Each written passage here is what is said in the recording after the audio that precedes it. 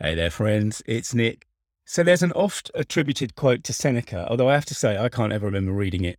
And here it is. It's luck is what happens when preparation meets opportunity. Luck is what happens when preparation meets opportunity. Similar to one that I think is Louis Pasteur, who was something like, success favors the prepared mind or something like that. And of course, the idea is that if you are ready, if you're in a position where you can both spot and act on opportunity, you're more likely to be successful. And it's a kind of a cousin of this idea that, the harder I work, the luckier I get. Anyway, the reason I'm telling you this is because as the 1,000th podcast approached, there was a slight increase in the number of people asking me, how do you do it every day? How do you find something interesting to talk about every day? And there's a twofold answer to that question. And the first fold, if you like, is really that, of course, I don't find something interesting to talk about every day. Some days, maybe too often, I'm just turning up and saying stuff. And of course, what will be interesting depends on who you are and where you are in your particular journey. It is all interesting to me, I suppose. But whether it's interesting to everyone else, no, of course not. Not all the time, at least. And the other side of the answer is that I make lists. I've talked about this before. I've got a list of ideas, and when I sit down, if I haven't got anything in my head, I go to the list of ideas. It's preparation. Preparation favors success favors the prepared mind. Whatever it is, luck is what happens when preparation meets opportunity, which may or may not have actually been said by Seneca. Certainly, it would have been in Latin, not English. So probably it was a paragraph of Latin rather than a nice English phrase. But anyway, I've got this list going back to where I'm supposed to be going to. And on it, there are two kinds of things, right? On one hand, there's the kind of the insight stuff, the nugget stuff, the lesson maybe that I might want to drill into my head and therefore perhaps pass on to some of you.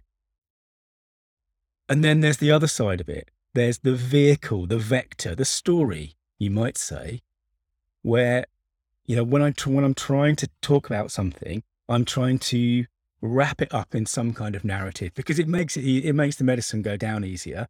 It makes it easier for me to remember the thing. And it also will make it easier for you to remember it and spread it and what have you.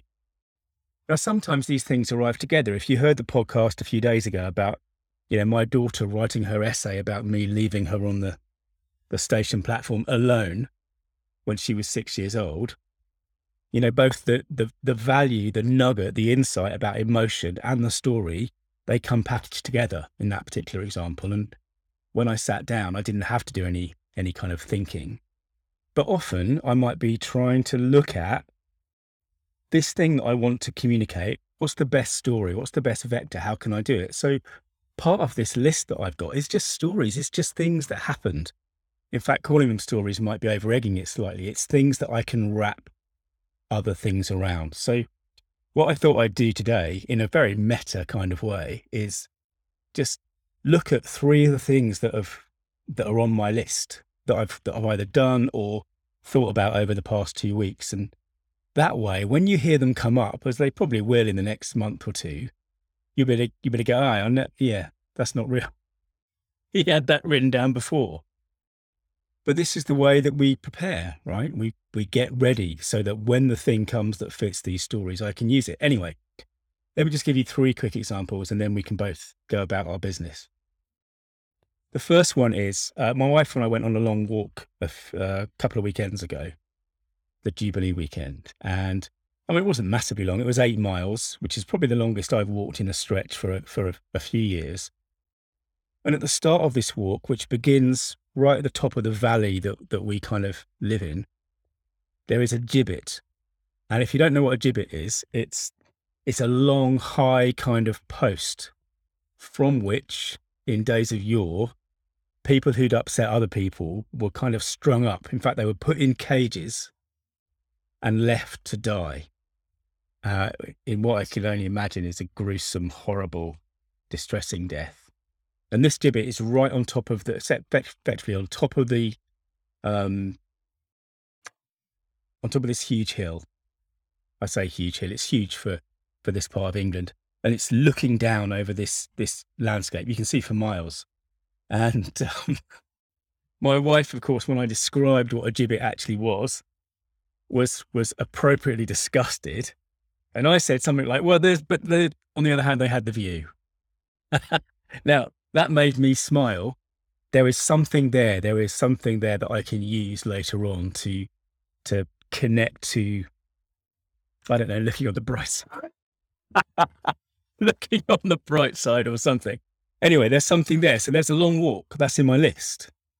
Likewise, we've been recently to a reclamation yard near where we live. Now, if you're not familiar with what those are, those effectively reclamation yards are full of stuff that have been pulled out of old houses.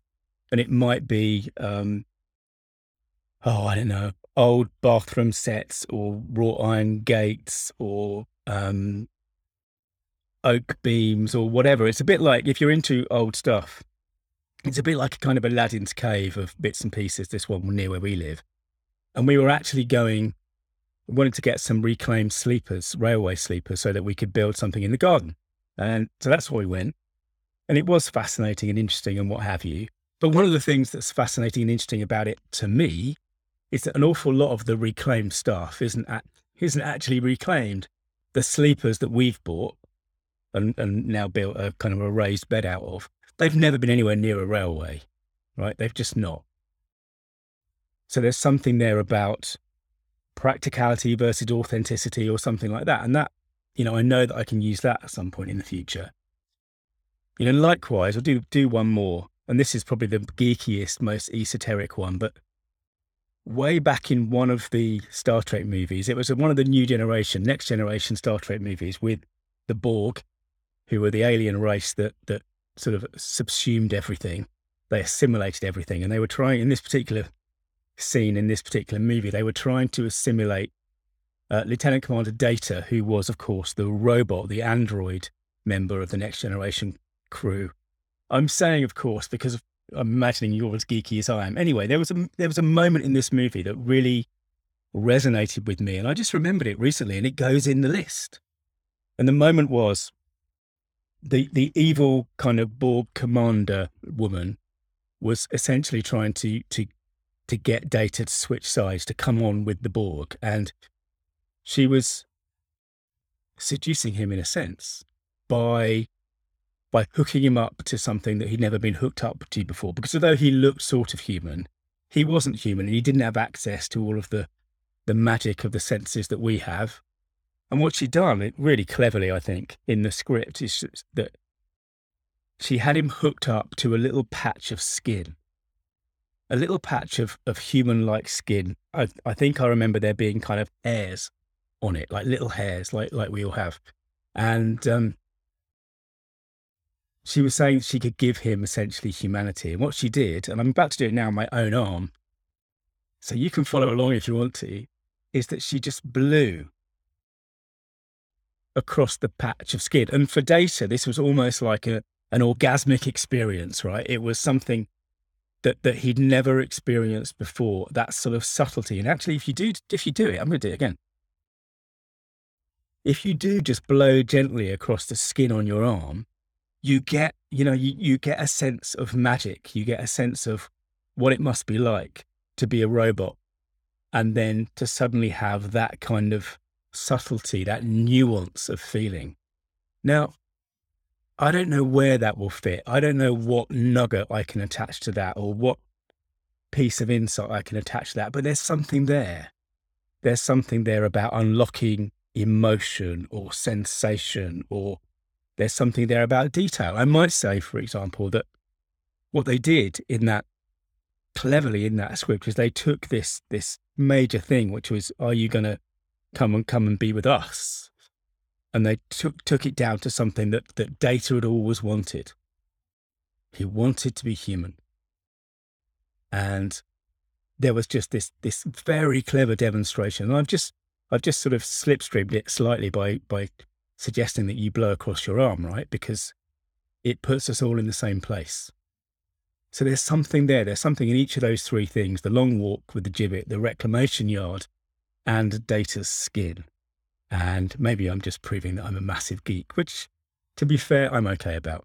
Anyway, thanks for listening. Remember that your story, particularly if you write them down, they mean business. And if you want to dig deeper into the stuff that I do, search online for story.business.